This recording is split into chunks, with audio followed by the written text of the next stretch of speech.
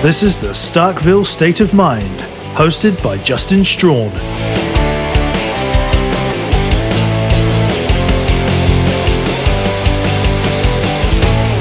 Welcome to the Starkville State of Mind podcast. I am your host, Justin Strong. Glad to be with you for the early week edition of the show. I apologize for not having a late week edition of the show last week. My wife kind of got a little bit sick. I felt like she needed me more than I needed to be recording, so I was taking care of her on Wednesday and Thursday of last week. But good to be back in the recording chair on a Sunday night, getting you ready for the week to come that is for the Mississippi State Bulldogs. I have a lot to talk about. Two big wins for the Bulldogs in terms of men's basketball. Obviously, the women's basketball team had a nice bounce back as well. We'll touch on both of those for just a little bit, and we'll probably get into a little bit of recruiting news for the football team. So we've got a lot to talk about and a lot to discuss, so let's go ahead and get into it. But before we do that, I do want to tell you about our sponsor here at Starkville State of Mind, the Cherokee Valley Golf Course. If you're a golfer and you live in the greater Memphis area, you're probably just like me looking for the best opportunity for you to spend your golfing time wisely.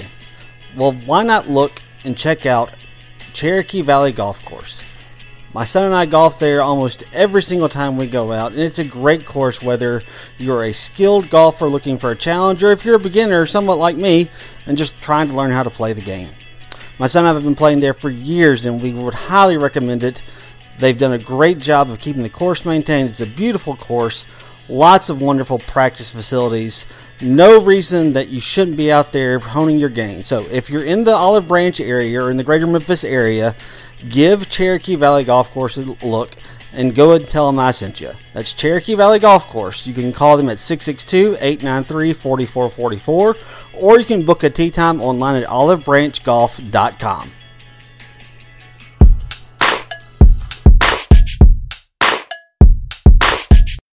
All right, let's go ahead and jump into the heart of the show. We will start off with the men's basketball team. It was a productive week for the men's basketball team.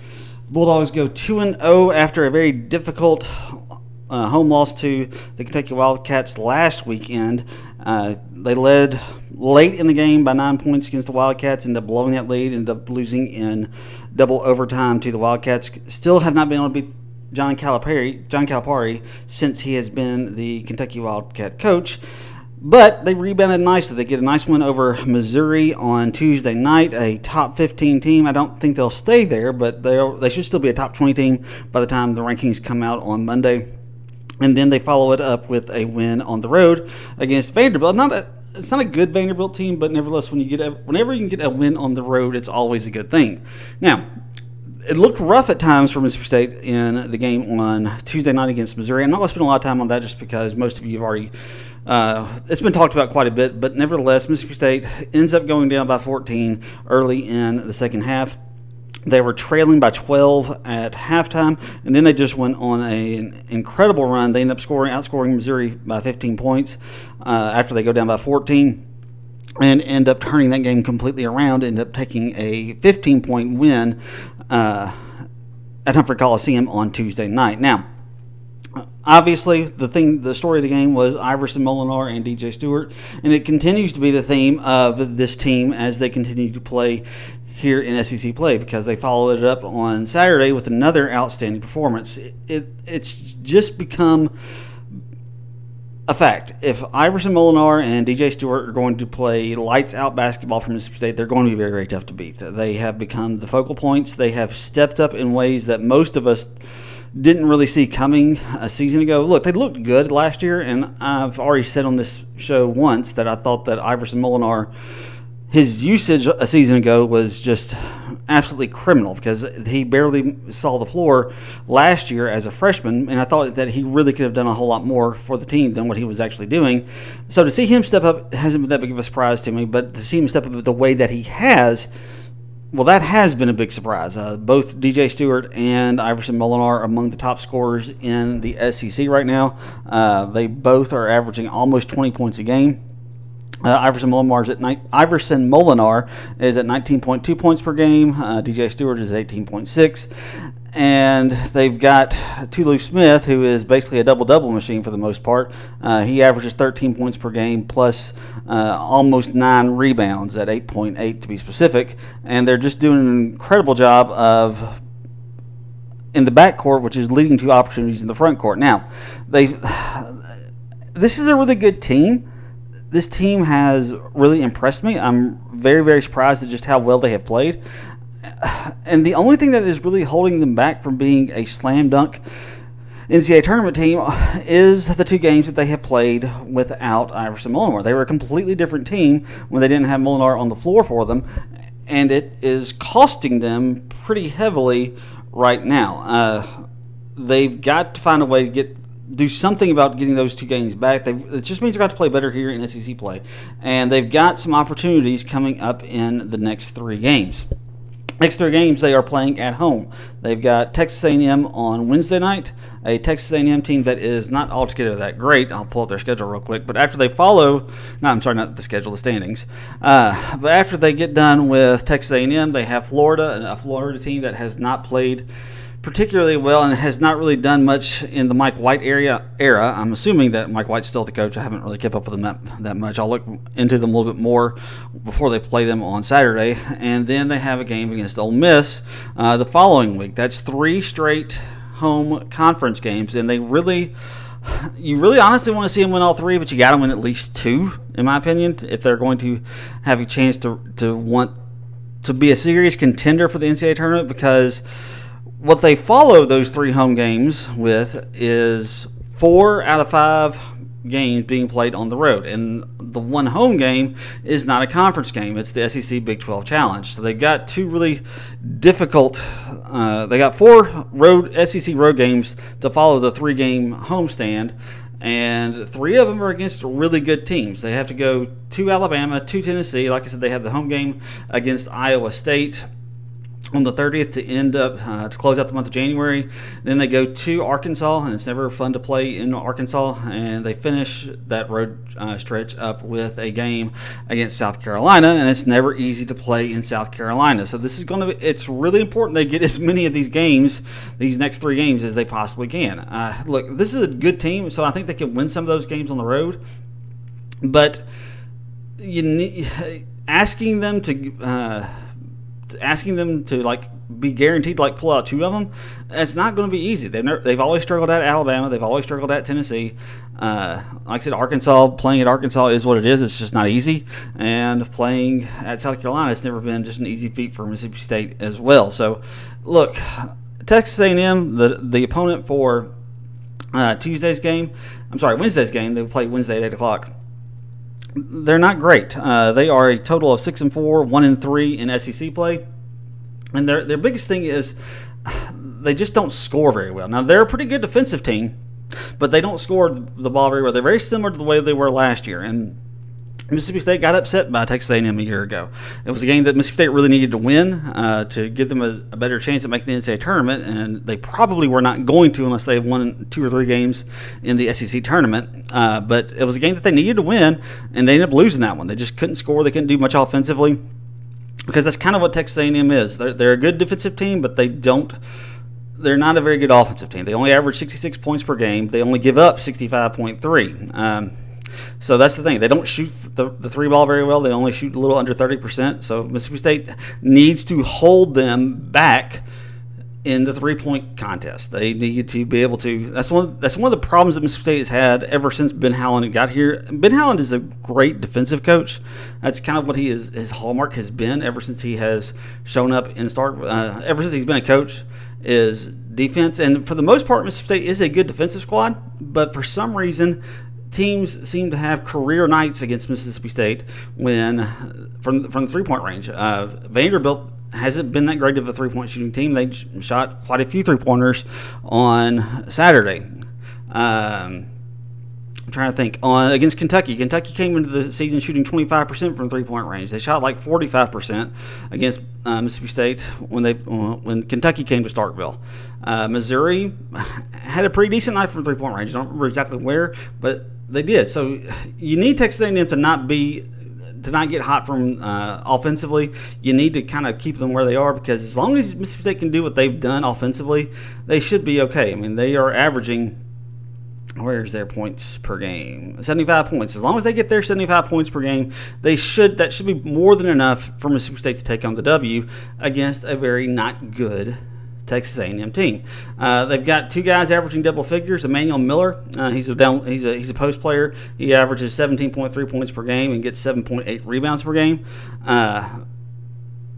The only other player that has double figures for them is Quentin Jackson. He averages 12 points per game, and he appears to be a guard. He's their best three-point shooter by far at 43.8%. They don't have that much.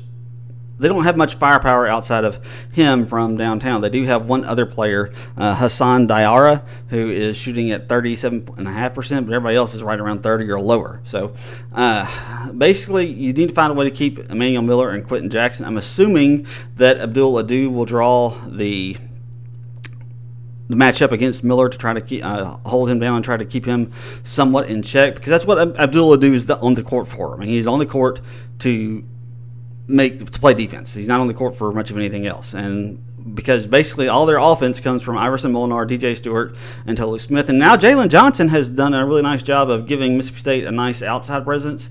The Bulldogs shoot almost 39%, 38.9 from three-point range. That's really, really good. They average just over 6 three-pointers a game. It's not a huge part of the Mississippi State offense, and a lot of it, like I said, is coming from Jalen Johnson. He started the last 6 games, and that's where most of his point production is coming. He's only averaging 8 points per game, but if he had been starting the entire season, he'd probably be closer to double figures than what he is. When he was just coming off the bench early in the season, that's kind of what's kept his point average down. But you got a really good team here. I mean, Abdul Adu, you know what he is. He's in there for defense. I mean, he's in there basically to get blocks and to keep the post somewhat under control. You've got Devion Smith, who comes off the bench and has been a bit of a spark plug the last few games that Mississippi State has played. Ever since really SEC play started, he's kind of found his role. He's kind of an instant offense guy. And Cam Matthews, who was a starter to begin the season, he's found a nice role off the bench. He's not a great offensive player. He doesn't do much offensively for Mississippi State. He only averages about 3 points per game.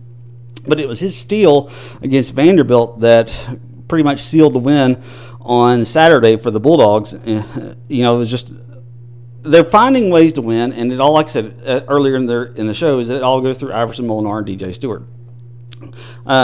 Tolu Smith had a nice game on Saturday, and that's really the key. They've got to be able to get at least one other guy going. They didn't have a whole lot of production from a third player against the Wildcats a week ago, but when they're getting production from a third and a fourth player, especially in crunch time, especially when they've got to have a bucket, if they can count on somebody besides Molinar and Stewart, then they're going to be in good shape. But if it's just the two of them, I mean, there's only so much the two of them can do. As great as they have been, and they're possibly one of the best backcourts that we've ever had at Mississippi State, if they don't get much help, it's not going to really matter how well they play. So Tolu Smith needs to continue to do what he has been doing, continue to be a guy that can get rebounds, continue to be a guy that they can get the ball to in the low post and make shots. I mean, he's shooting 56.3% from the field this year.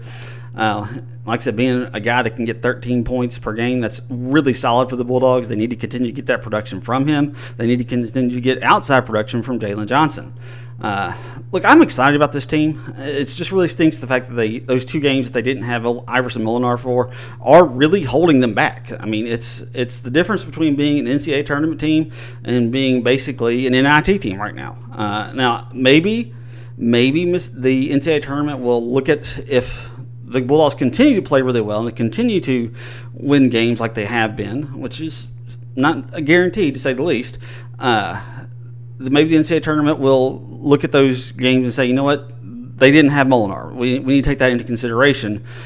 Why that's a reason why they didn't play as well in those first 2 games of the year. It's a possibility. But the main thing they've got to do, like I said, they need to try to get all 3 of their next 3 games.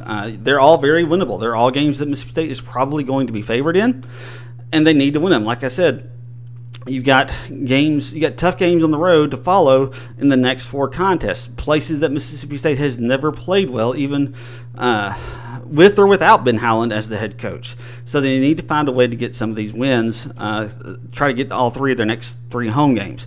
Give yourself some room to basically give yourself some wiggle room is what you're looking for, because if you're 6-1 going into those 4 road games, even if you lost them all, you'd still be at 6-5 and you could recover. Now, like I said, you really want to win 1 or 2 of them, but if you lost them all, it wouldn't be the end of the world if you win all 3 of the next ones. But the issue you have here, and we'll talk more about as we get into it, that 3rd home game is against Ole Miss. And Ben Howland,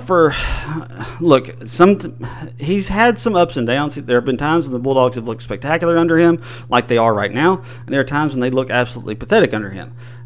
They've looked pathetic a lot when they've played Ole Miss.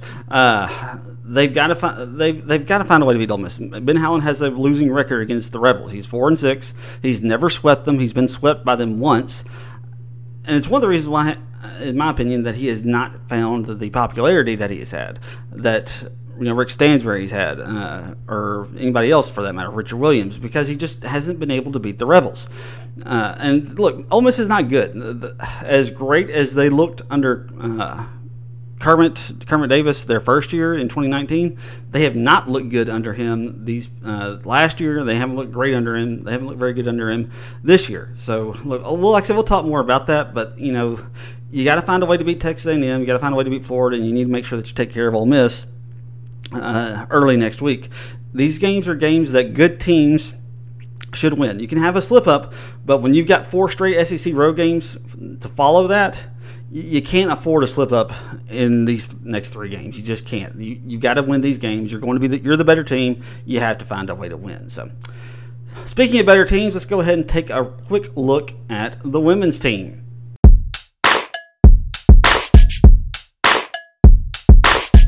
All right, real quick look at the women's team. I'm not going to spend a ton of time on the women's. If you've listened to my show long enough, you know that I don't really spend much time on the women's team until they get to March, even though they aren't dominating the way that a lot of people thought that they would or thought that they could so far, but they're still a really good team. The women's team, they do bounce back after their home setback to the Kentucky Wildcats last weekend. They get 2 games. They get two games this week. They beat Florida on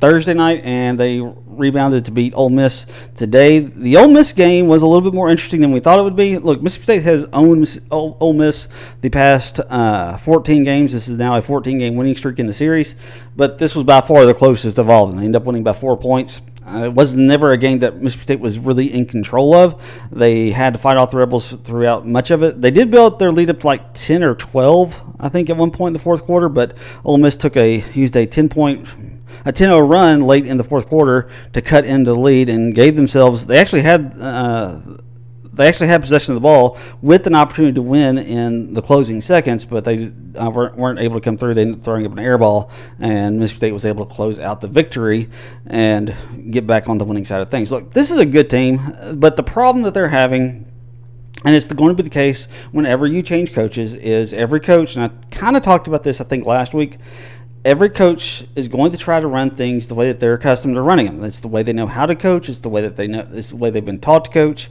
And Nikki McCray-Penson is doing the same thing. She's basically trying to bring an NBA type of offense to the Bulldogs.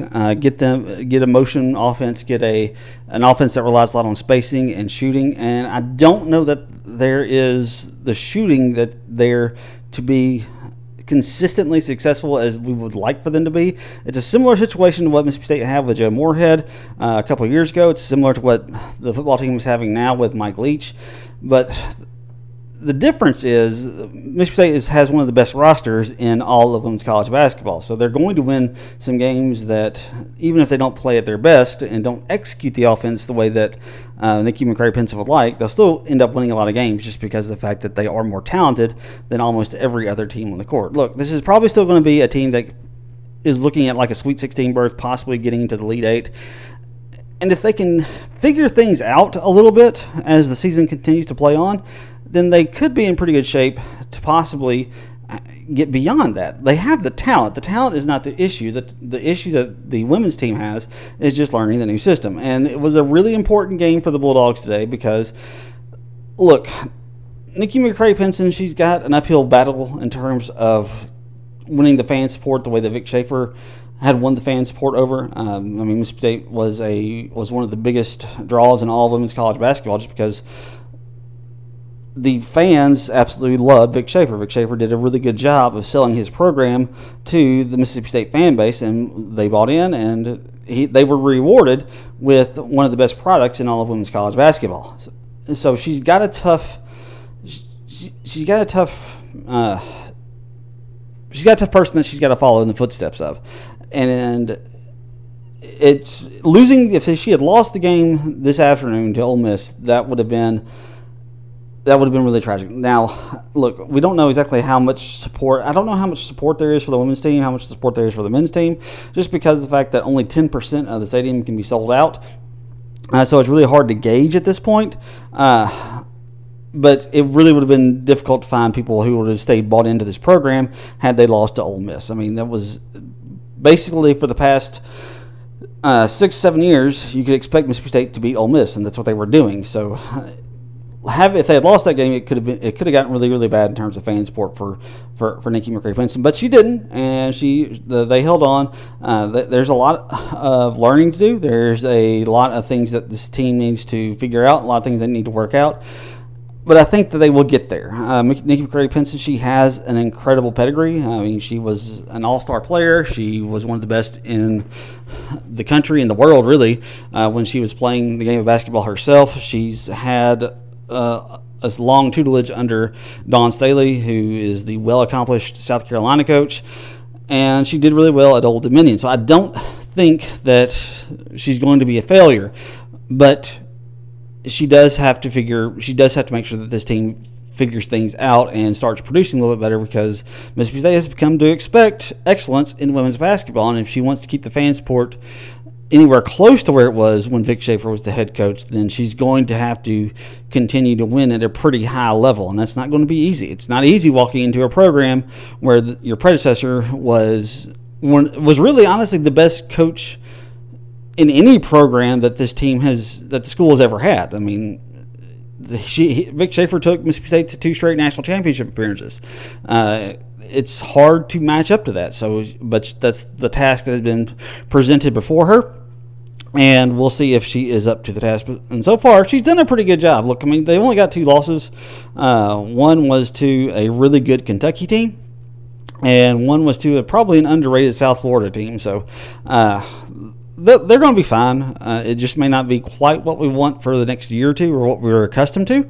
But I think eventually down the road that McCray-Penson is going to have this team rolling the way that we kind of expect them to in at least a couple of years. So we just got to be patient, and they'll get to where they're going to get back to, I think, that level that we saw with Vic Schaefer. It just may take a little bit longer than what we'll get like. So, all right, let's finish up the show with a little bit of football recruiting news before we sign off.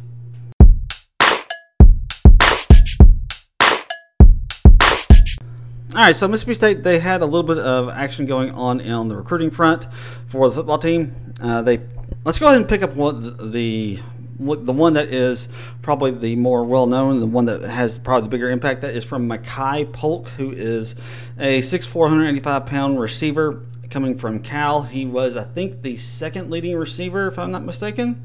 Let me look at that real quick. Yeah, he was a starter and the second leading receiver for the Cal Bears this past season, and he is transferring to Mississippi State. I don't think he is immediately eligible. I don't think, I'm not 100% positive about that, but he is coming to Mississippi State to help out on the receiving corps. It continues to be the transfer portal continues to be something that Mike Leach is really diving into. He has made that a priority as he continues to try to build this roster to the way that he wants it for the immediate future. I don't know that we're going to be as active in the transfer portal as we have been this year in the years to come, but as of right now, he has been very, very active in the transfer portal. And look, it's always going to be there, and it's always going to be a part of what Mississippi State does, just because of the fact that everyone has to kind of look at the transfer portal because it is so much more a part of college than it used to be. So I expect them to continue to use the transfer portal, but I just don't know if they're going to use it as much as they are right now. Right now, they currently have a total of 5 players committed through the portal.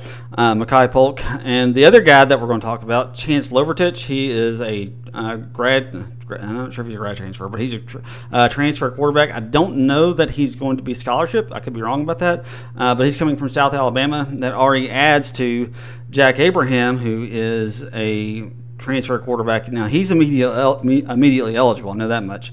He could give Will Rogers and Sawyer Robertson a run for their money. Look, right now the quarterback room is really, really full.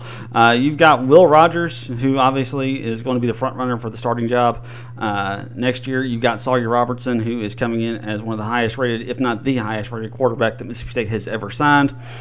So you've got those two there. Plus, you've got a second high school quarterback coming in, and Daniel Greek. Then you got the transfers, Chance Lovertich, Jack Abraham. And actually, you've got another transfer quarterback in Jack Kristofic. I'm not sure how you pronounce his name. Plus, you've got the Vanderbilt walk-on from season ago. So there are a ton of players in the quarterback room. Mike Leach loves him some quarterbacks, and just because, which isn't surprising because of the fact that you have an air raid offense. That you got to have somebody who can throw the football. The more guys that you have available to look at and to evaluate, then the better chances are you're going to be able to find one that can. So obviously there's a lot going on in the transfer portal. Like I said, the big news was Makai Polk. This happened this afternoon. He announced his decision to come to Mississippi State. This is after a player from San Jose State was supposed to be transferring to Mississippi State, but there was a bylaw that did not allow him to come. I don't remember exactly what it is. Tyler Horka actually wrote an article explaining the reasoning behind it, and I'll be real honest with you. I don't remember exactly what it was, and I don't know that it would be a really compelling podcast for me to sit there and read that to you. So, but like I said, the transfer portal very active. Mississippi State's very active in it right now. They'll continue to be very active in it until really they get the roster where they want to. They're supposedly in this class, they're looking to get 1 or 2 more high school players, and then they're just going to fill out the rest of the recruiting class with transfers at that point. And look, this team, it's going to probably be a little bit lower than what we're accustomed to in terms of Dan Mullen, but not a whole lot lower. They're going to be fine on the recruiting front. Like I said, they're currently 34th in the country in terms of recruiting ranks. In terms of recruiting rankings, I expect them to maybe be right around. They're probably going to finish right around there, which is a little bit lower than Dan Mullen normally recruited at. He recruited, mid to high 20s. 25 to 28 was about where Dan Mullen set with a really consistent basis. Mississippi State, just because of the fact that this is his first full year as the coach, it's not surprising that it's going to come in the low 30s, but I expect him to probably get just a little bit higher as he gets more comfortable with the area and gets a little bit, and recruiting becomes a little bit easier for him and his staff in the coming years. As long as you're around 30 for Mississippi State, you'll be fine. Mike Leach has shown that he can use the recruits that not necessarily everybody else wants and make them into good quality players, so I'm not too terribly worried about it. As long as he's got them right around 30 for most years, then it'll be okay. There are going to be some years he's probably better, and there's some years he's going to be a little bit worse. But if he can kind of consistently be around 30, Mississippi State has proven in years past that they'll be okay so long as they have a coach with a history of developing players pretty well, and that's what Mike Leach has done. So I expect them to be okay on the recruiting front in the years to come. All right, guys, so we're going to go ahead and wrap up the show there. We will come back either late Thursday. I'll probably record late Thursday night for Friday since the men's team is playing on Wednesday night. And I guess until that time, though, I'll see you then. But as always, until that moment, Hail State. Thanks for listening to the Starkville State of Mind.